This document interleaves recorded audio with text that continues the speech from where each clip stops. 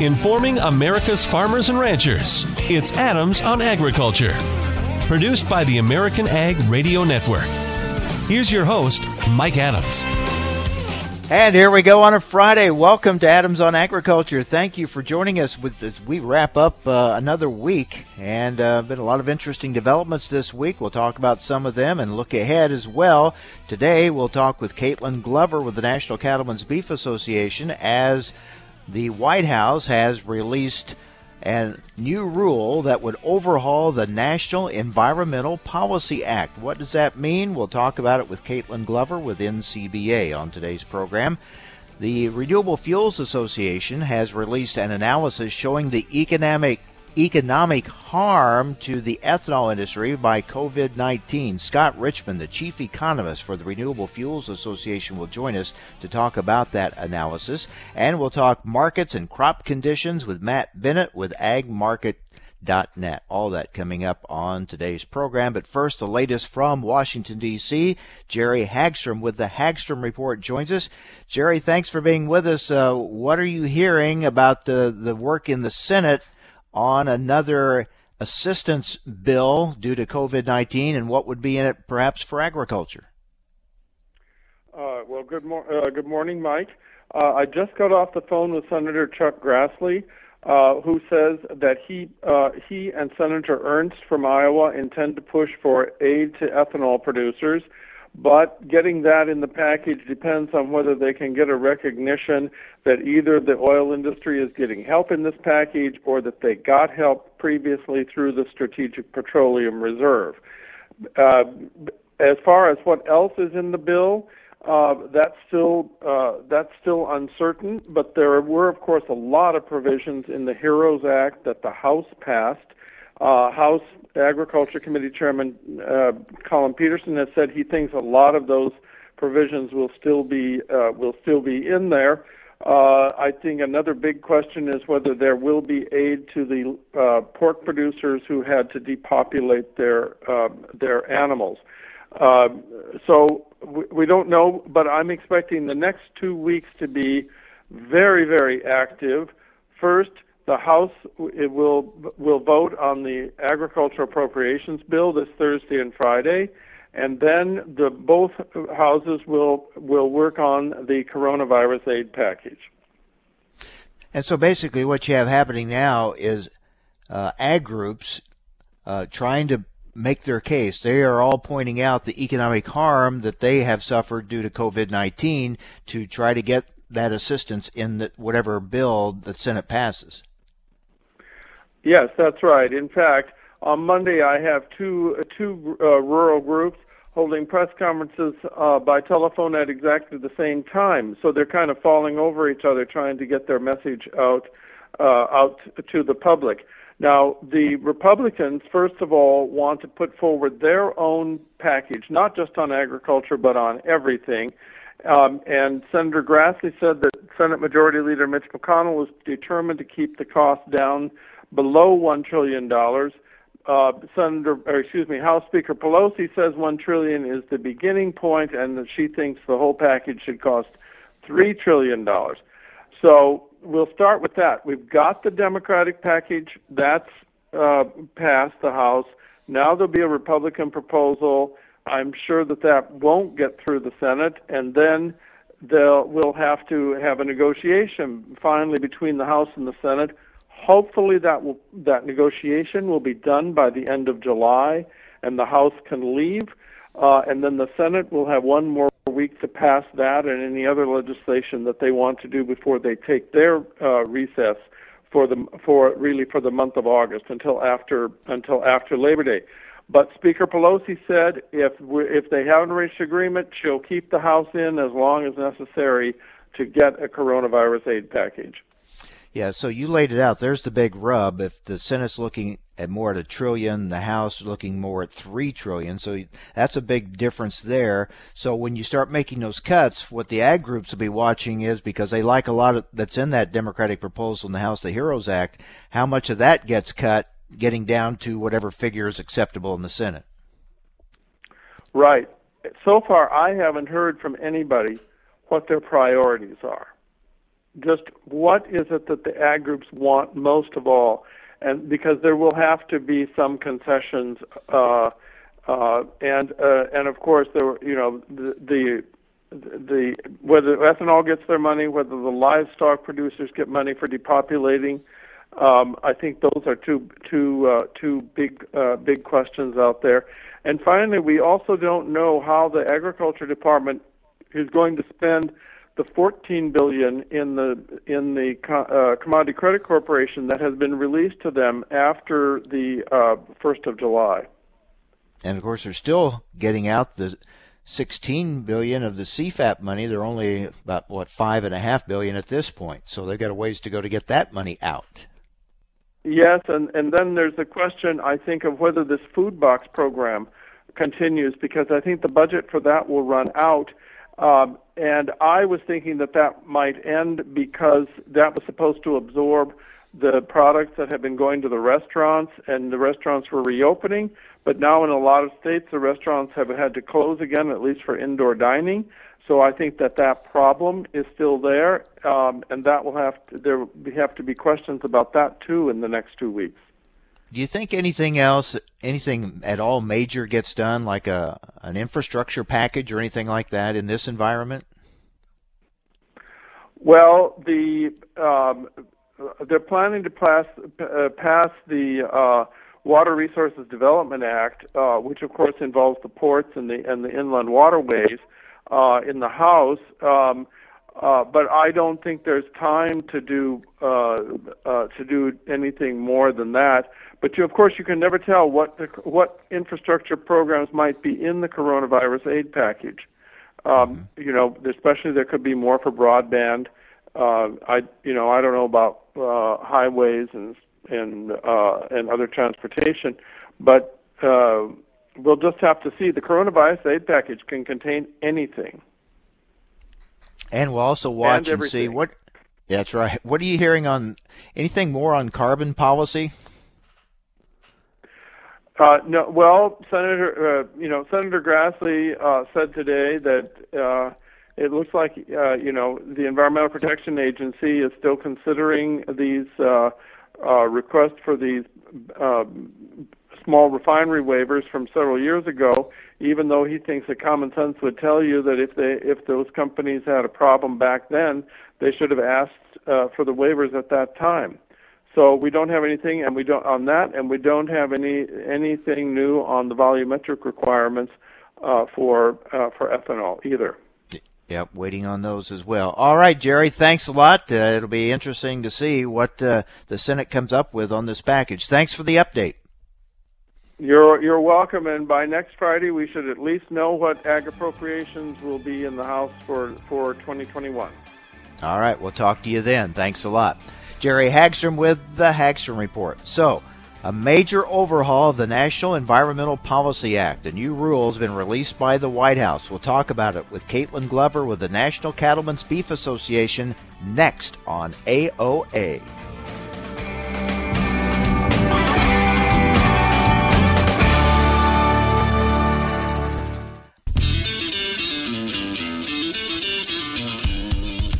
Information America's farmers and ranchers need to know. Adams on Agriculture. Now, back to Mike Adams.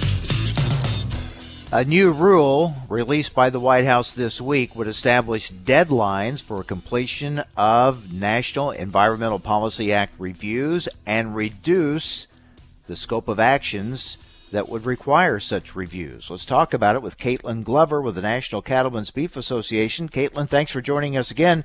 We talked a few days ago about grizzly bears. Now we're talking about changes for NEPA, the National Environmental Policy Act. What's the significance of this new rule? Well, good morning, Mike. And yes, it has been a week of great news coming out of the administration. On Wednesday, the president was in Georgia to talk about the finalization of updates and modernization to the National Environmental Policy Act, or NEPA. So these changes are things that we've been talking about since about January or February of this year. And really, I think the important thing to remember and the important thing to focus on here is that this isn't a rollback of environmental review. What this is a return to to what the NEPA rule, the NEPA process, was always supposed to be, how Congress intended it to be. Now, this is so important because NEPA underpins any of the infrastructure projects we do, but it also underpins all of our grazing activities on public lands. If you are going to take an action, you build a road, a bridge, put in a water tank, or even renew a term grazing permit, you have to wait for the NEPA to be done. The NEPA hasn't been updated in about 40 years, and if you think about what's happened in the last 40 years, we have seen a lot of change. We have environmental experts now who are doing NEPA analyses who weren't even born the last time that NEPA was substantively amended. So this is really a landmark update, and really sets the tone for a much more efficient and coordinated process for the next several decades. Can you give us an example of how this impacts, say, a rancher, based on experiences in the past, what they've dealt with under the old system, and how this would improve it? Absolutely. So I think there are two examples that are pretty salient, right? So we had a rancher here yesterday in Washington, D.C., Jim Chilton from Arizona. He was at the White House to celebrate another deregulatory success or clarification in rulemaking with the rollback of the ill-fated Waters of the United States rule. But Jim is a great example for how federal overreach and an inefficient federal regulatory process can impact a business. On one hand, he has been awarded many environmental awards and accolades for the really good work that he does on his ranch, cultivating habitat, making sure that soil is healthy, things like that. But he spent 10 years in a NEPA analysis. What we've seen with NEPA has been a paralysis by analysis, and this is not something like he's building a highway across his ranch. These are roads, dirt tracks across dry washes. These are installations of range improvements, and you see these things on federal allotments as well. But to take 10 years and tens of thousands of dollars to undertake these analyses, it really makes an agency not responsive if they're managing a federal asset, and it limits economic growth in the case of roads or bridges. Another great example is, when you look across the West, the federal government, through the Forest Service and the BLM, they manage lands that are suitable for grazing, and they manage them in grazing allotments, right? Federal grazing permits, you can put cows and sheep out. After a NEPA analysis is done and you figure out what the suitability of that land for grazing activity is, in addition to other factors, right? I'm simplifying here. But there are hundreds of federal allotments on land that are just waiting for assessment under NEPA. In one case, a Forest Service officer told me that they would not be able to work through their NEPA backlog for more than 7 years, just to get a portion of those allotments analyzed. These are allotments that the grass is growing. You're having a buildup of fine fuels. And so when you have delays in NEPA like that, you're really seeing a direct impact in the risk of catastrophic wildfire. Those are just two examples, right? But I think they're two great examples for how a more efficient, coordinated, and clear process is going to be beneficial for the ag industry. We're talking with Kaitlyn Glover, NCBA Executive Director for Natural Resources and Executive Director of the Public Lands Council. All right, the Fertilizer Institute is supporting this move, so is the Ag Retailers Association. However, some environmentalists are saying they'll sue. The Western Environmental Law Center says the rule does not represent streamlining, a revision, or a modernization, saying we will sue. The rule, they say, will deliberately and massively curtail public input on major federal decision-making. How do you respond to that? So I respond to that by saying that that's blatantly false. There are two things here that I think are important to remember. What this rulemaking does, it does not change the scope of a NEPA analysis. What it does is it requires the analysis to be targeted and occur within a specific time frame, but it doesn't change the fact that you still have to undertake a NEPA assessment. If you did NEPA before, you're going to have to do NEPA now. You're just going to have to focus on reasonable impacts, reasonably foreseeable impacts, and causal impacts that you're able to quantify and assess. It makes the rule much more realistic. As far as public participation goes, I would say that this rulemaking actually increases public participation. One of the criticisms of how NEPA became inefficient over time was that there were static points in time where direct stakeholders, local governments, and associated contacts were not able to weigh in until some of the documents or some of this assessment was well underway.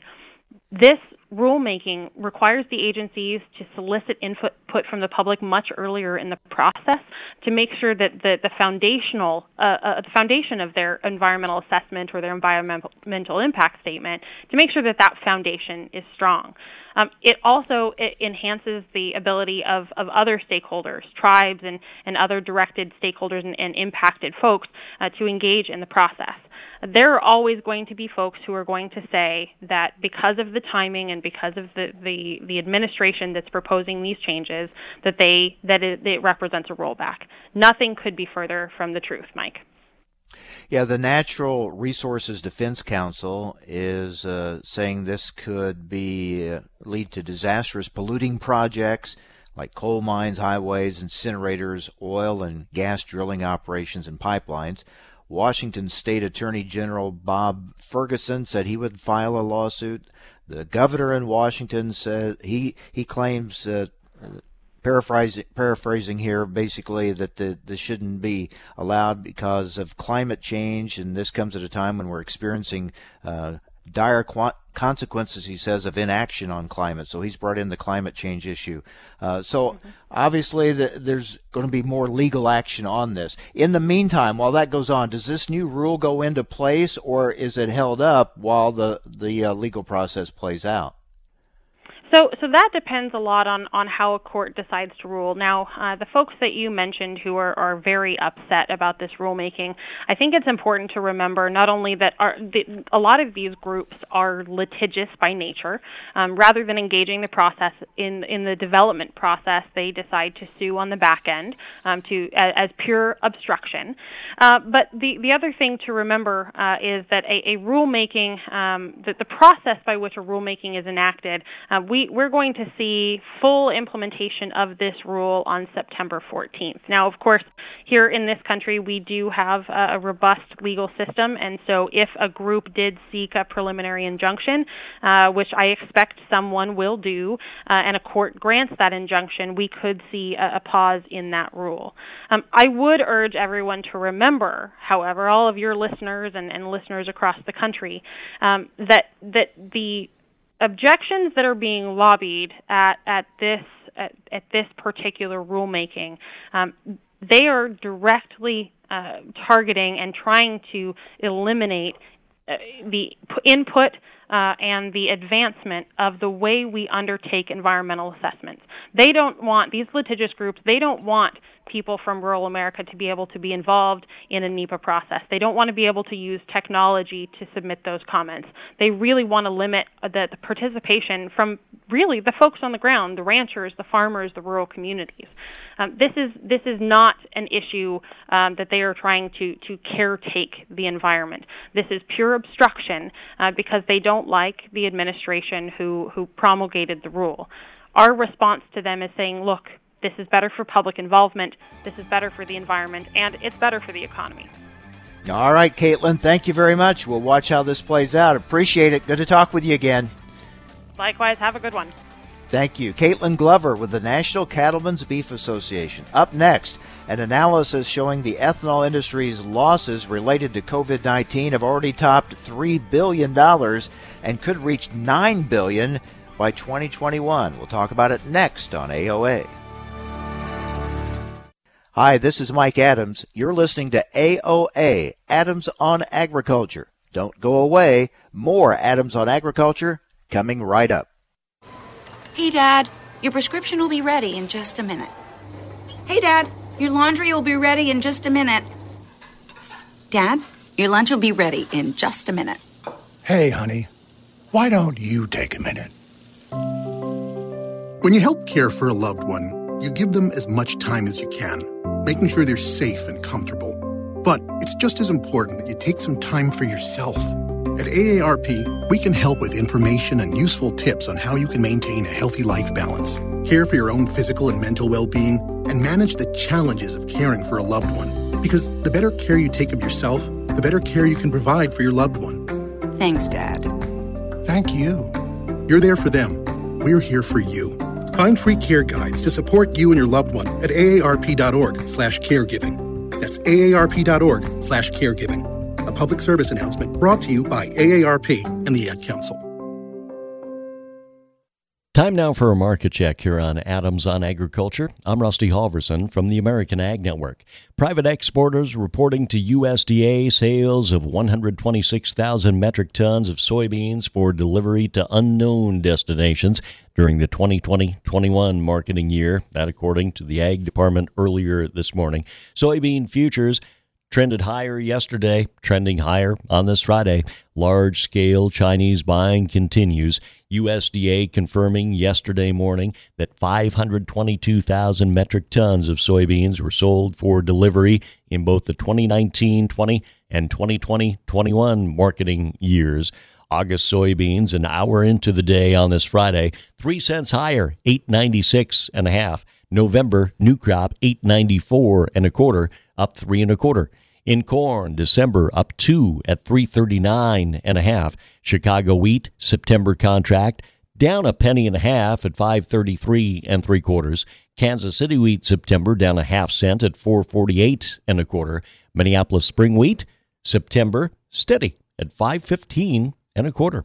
For livestock at the Merck and live cattle futures, the August contract is down 32 at 102.95. October down 35 at 106.25. Feeder cattle, August contract down 87 at 141.72. September at 142.17, down 57. Lean hog futures, August down 90 cents at 52.75. October lean hogs down 65 at 51.17. Outside market activity on Wall Street, the Dow is down 71, S&P down 4, NASDAQ up 2, August crude oil down 28 at 40.47. You're listening to AOA. I'm Rusty Halverson for the American Ag Network. 180 over 111, and I had a stroke. When I woke up, I couldn't speak or walk. 145 over 92, and then I had a heart attack. 182 over 100, and I had a heart attack and a cardiac arrest, and then a stroke. Everything changed. It felt like my life was over. This is what high blood pressure sounds like. You might not feel its symptoms, but the results from a heart attack or stroke are far from invisible or silent. 150 over 90, and I had a stroke. If I would have followed a treatment plan, I would not be in this situation. 180 over 110, and I had a stroke. And I'm 33, so I never see this coming. If you've come off your treatment plan, get back on it. Or talk with your doctor to create an exercise, diet, and medication plan that works for you. Go to loweryourhbp.org. Head to toe, everything's changed. Head to toe. Brought to you by the American Heart Association, American Medical Association, and the Ad Council. Hi, this is Mike Adams. Thanks for listening to Adams on Agriculture. Join me Monday through Friday for the latest farm and agriculture news from around the world. Information America's farmers and ranchers need to know. Adams on Agriculture. Now back to Mike Adams. According to a new economic analysis released by the Renewable Fuels Association, the ethanol industry has already lost $3.4 billion, that's with a B, $3.4 billion this year to COVID-19 related issues, and that could reach $9 billion in losses by 2021. Here to talk about it is Scott Richman, chief economist for the Renewable Fuels Association. Scott, thanks for joining us. All segments of agriculture have been trying to, outline and analyze and put the numbers out there, how much they've been impacted and harmed by the pandemic. And certainly these numbers we knew were going to be big, the damage done to the ethanol industry due to the shutdown and the lack of fuel consumption, and even though we've seen some improvement lately, these numbers show just how serious this is and still can be. That's correct. Well, good morning, and thanks for having me on. Yes, we have had the worst downturn in ethanol industry history, and you were talking about the different segments of agriculture that have been impacted during the pandemic, and that's certainly true. What's a little bit different is that ethanol is part of transportation fuel demand, and initially in March and April, everything was shut down. Transportation fuel demand went down by 45-50%, which is just a tremendous amount, something that's never been seen before. And we fortunately, the economy has started to reopen, and we're coming back out of that, but we are still nowhere close to where we would normally be. So it's we've had a deep impact so far, and we have a continuing impact. All right, let's break this down. Through June of this year, your study has found, let's start with how many gallons you've lost in ethanol production.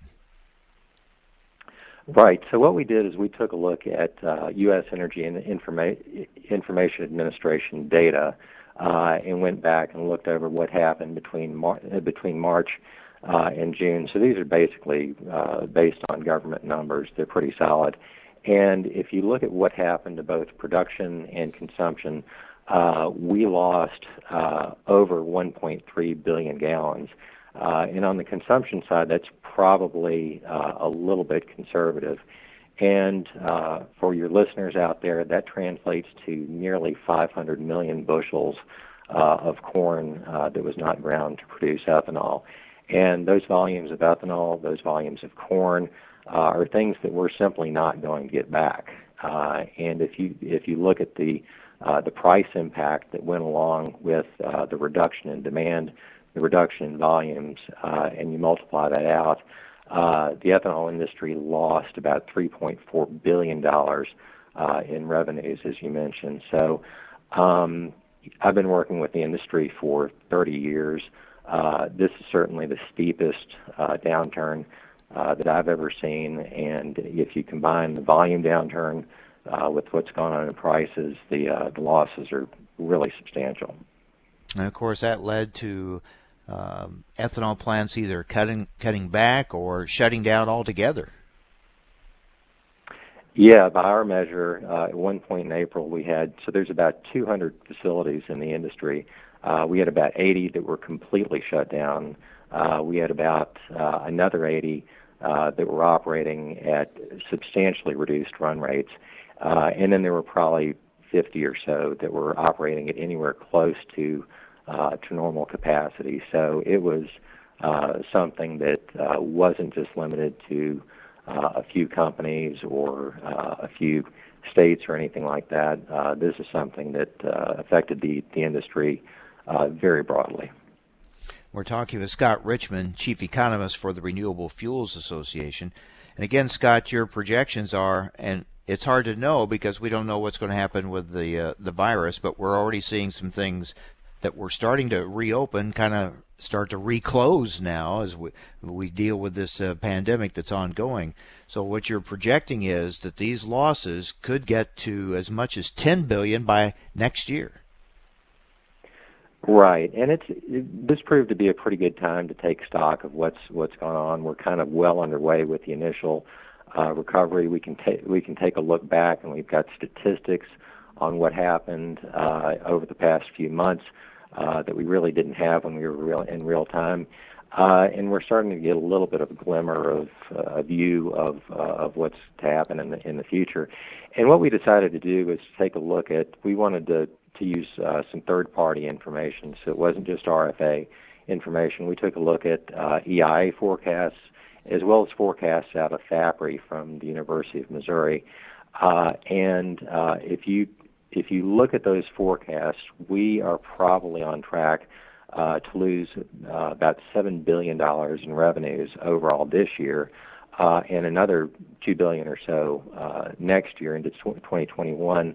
The EIA does not have gasoline consumption or ethanol consumption getting back to 2019 type levels until at least the end of 2021. So, that's something that gives you a little pause. and they are assuming a relatively steady recovery. If we continue to have flare-ups of the pandemic, we don't know what's going to happen in the fall and early winter.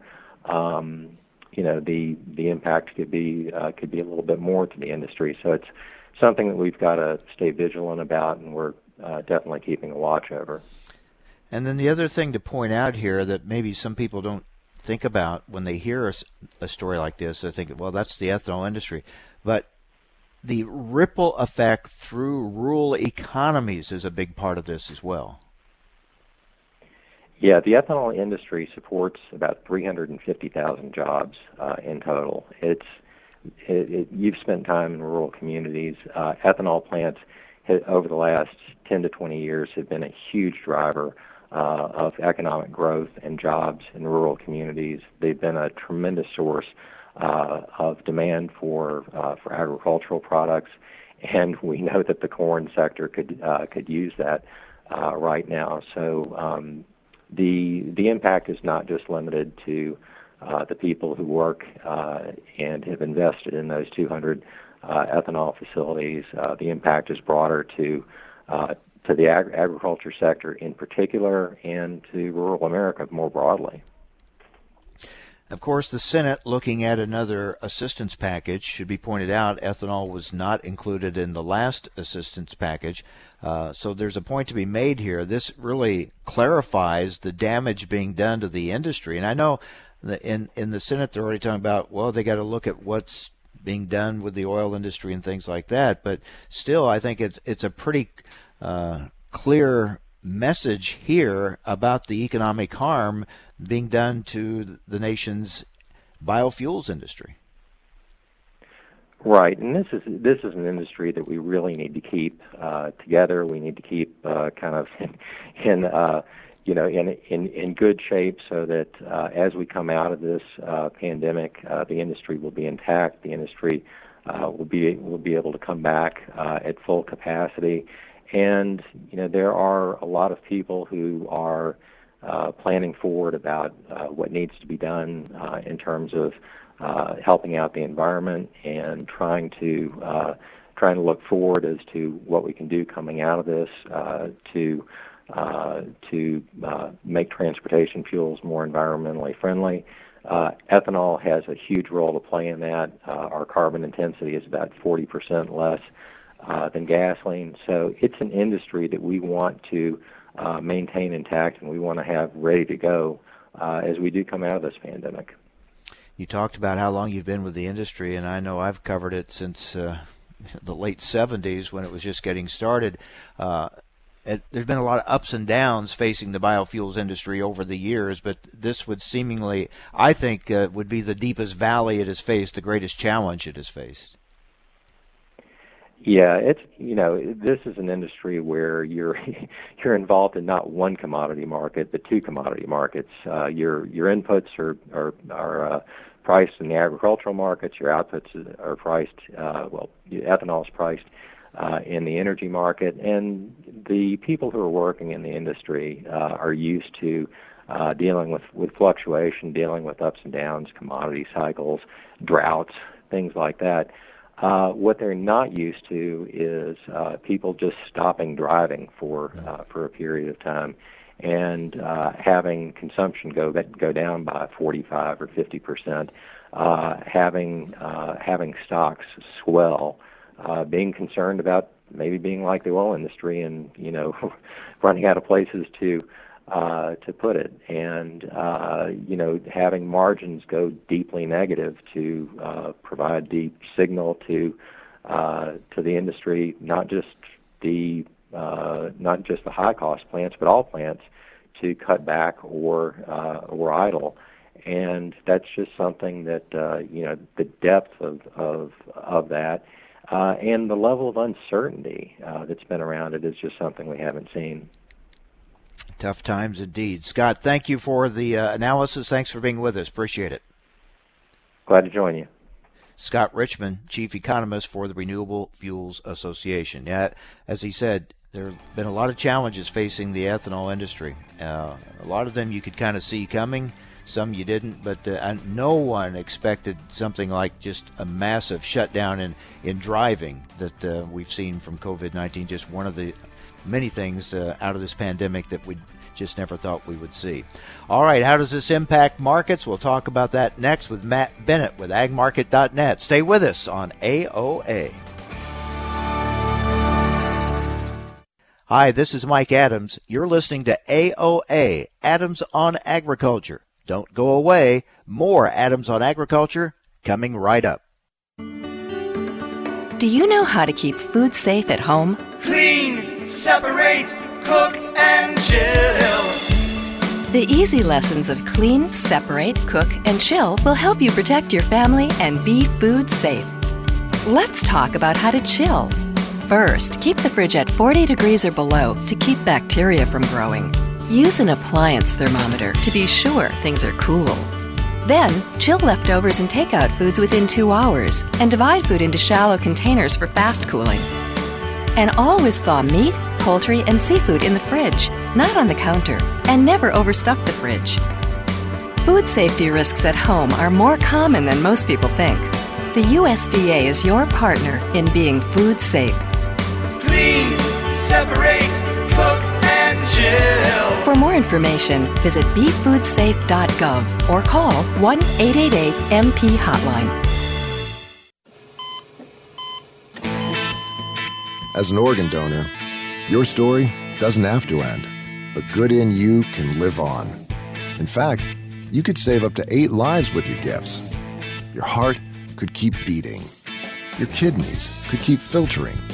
And your intestines could keep on digesting for others. And that's not all. You can improve the lives of 50 more people as an eye and tissue donor, restoring sight and health.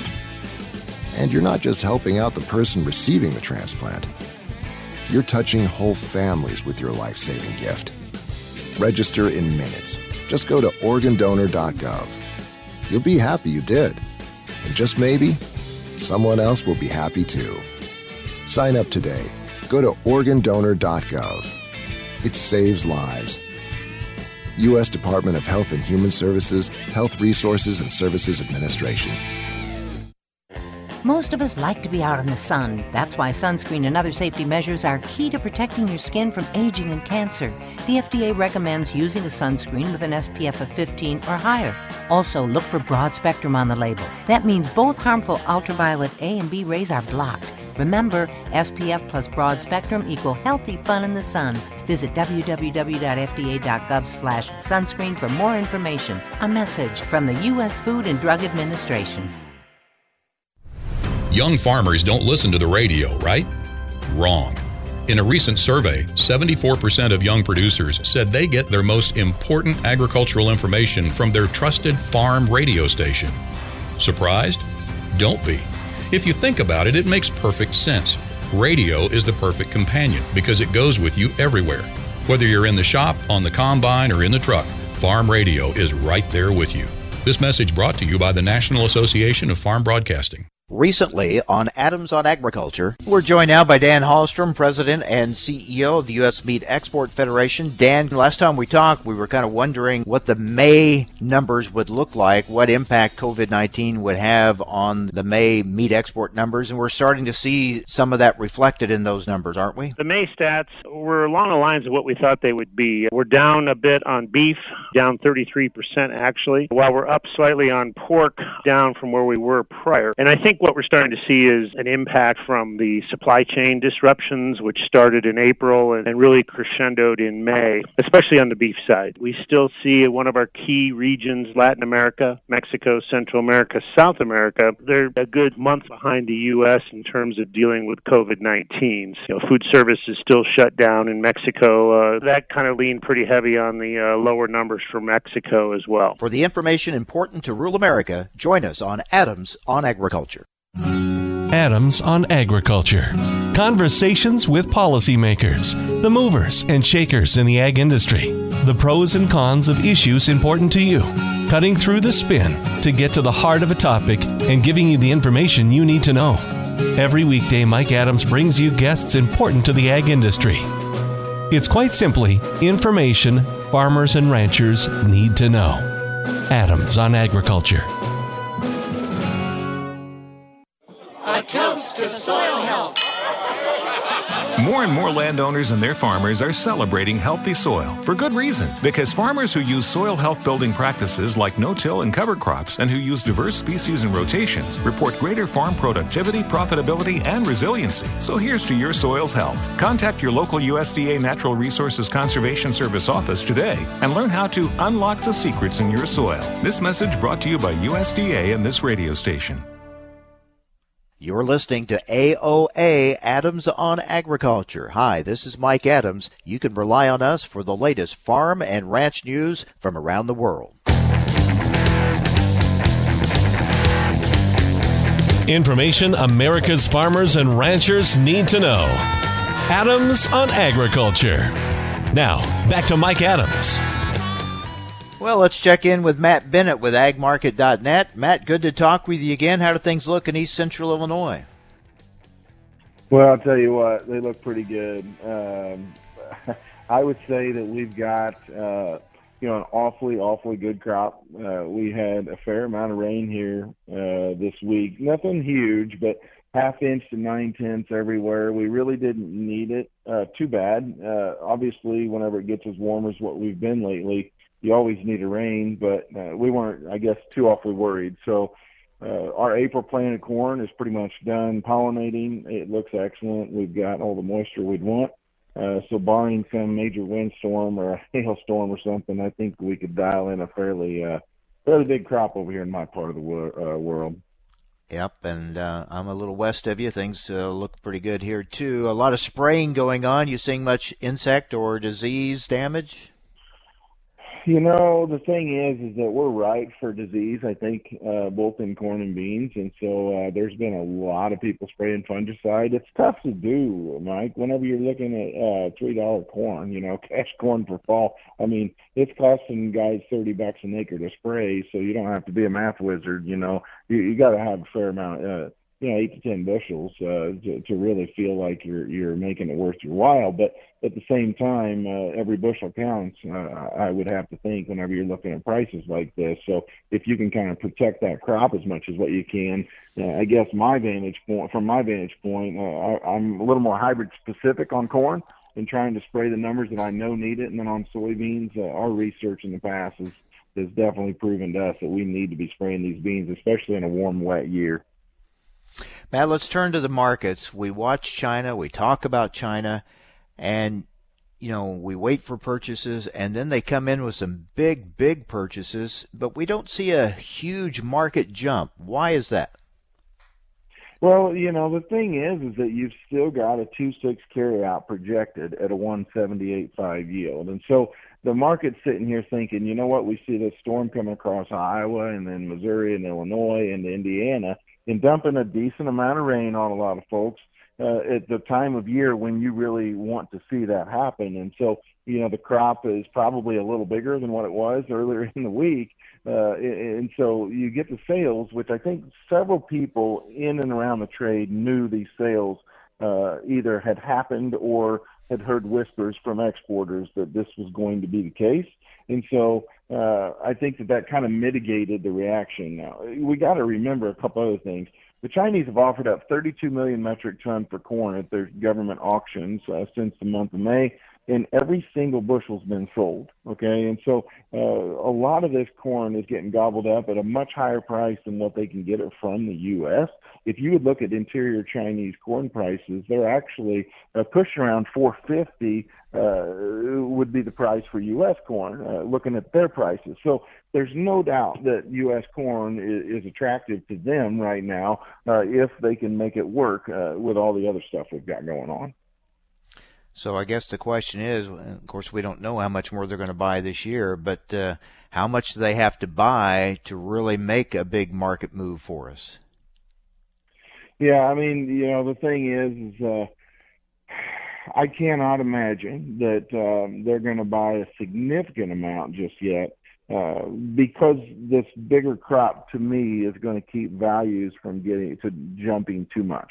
I don't see a huge rally in here, and I think they're probably looking at it the same way, is that maybe there's not a huge hurry.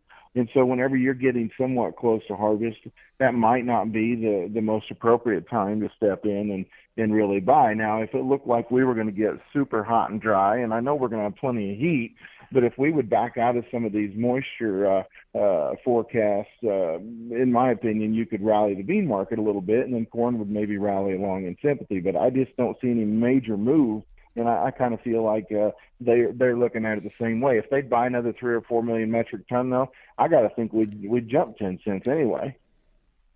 Maybe they'll start buying some ethanol. That's what we keep hoping to see, but have not seen yet. Meanwhile, we just had the numbers from the chief economist for the Renewable Fuels Association about the losses that the ethanol industry has already suffered and the potential for significantly more this year and into next year if this pandemic doesn't lift and people get out and driving again. I mean, it's just the ethanol industry is such a big part of our markets now, and that part of it is really hurting, and that demand is questionable now because of these spikes again in the coronavirus. Yeah, I know. And here's the thing. One thing that I just want to talk about a couple of facts that I've seen. At the low, we were around 53.5 million bushels of corn usage for ethanol. That was 11 weeks ago. 11 straight weeks we've used more corn to make ethanol. Now we're up to about 93.5. So you're looking at about a 40 million bushel increase. All right. And the other thing that you've got to understand is that, the stocks were actually down versus last week and down versus last year, according to the EIA report this week. And so I think people, especially being summertime, people are getting out and driving some. Now, maybe they're not doing everything that they've done before, but I think people got cabin fever and they wanted to move around. They want to get something going on and get out of the house. And so I do feel like, yes, I understand that they're talking about increases in cases or, infection rates. But at the same time, I have to think that we've moved to a point where people feel like they know enough about it to know how to take care of themselves and their own family, and they're still going to be able to do life to a much better extent than what we saw maybe in the month of March and April. Yeah, it's improved. Can we continue that? Can we keep it going? That's the key and the big unknown here as we are in mid-July. Matt, as always, good to talk with you. Take care, and we'll talk again soon. Stay safe. Okay, that sounds good. Take care. Matt Bennett with agmarket.net. Well, that wraps it up for today and for the week. It's been a busy week, and coming up on Monday, we'll take a closer look at the weather, get the latest ag news, and more on these issues as we head into late July. And a lot of questions still remain, especially what's going to be done in the Senate with that assistance package. We'll keep you up to date. Have a great and safe weekend, everyone. Thanks for joining us on AOA.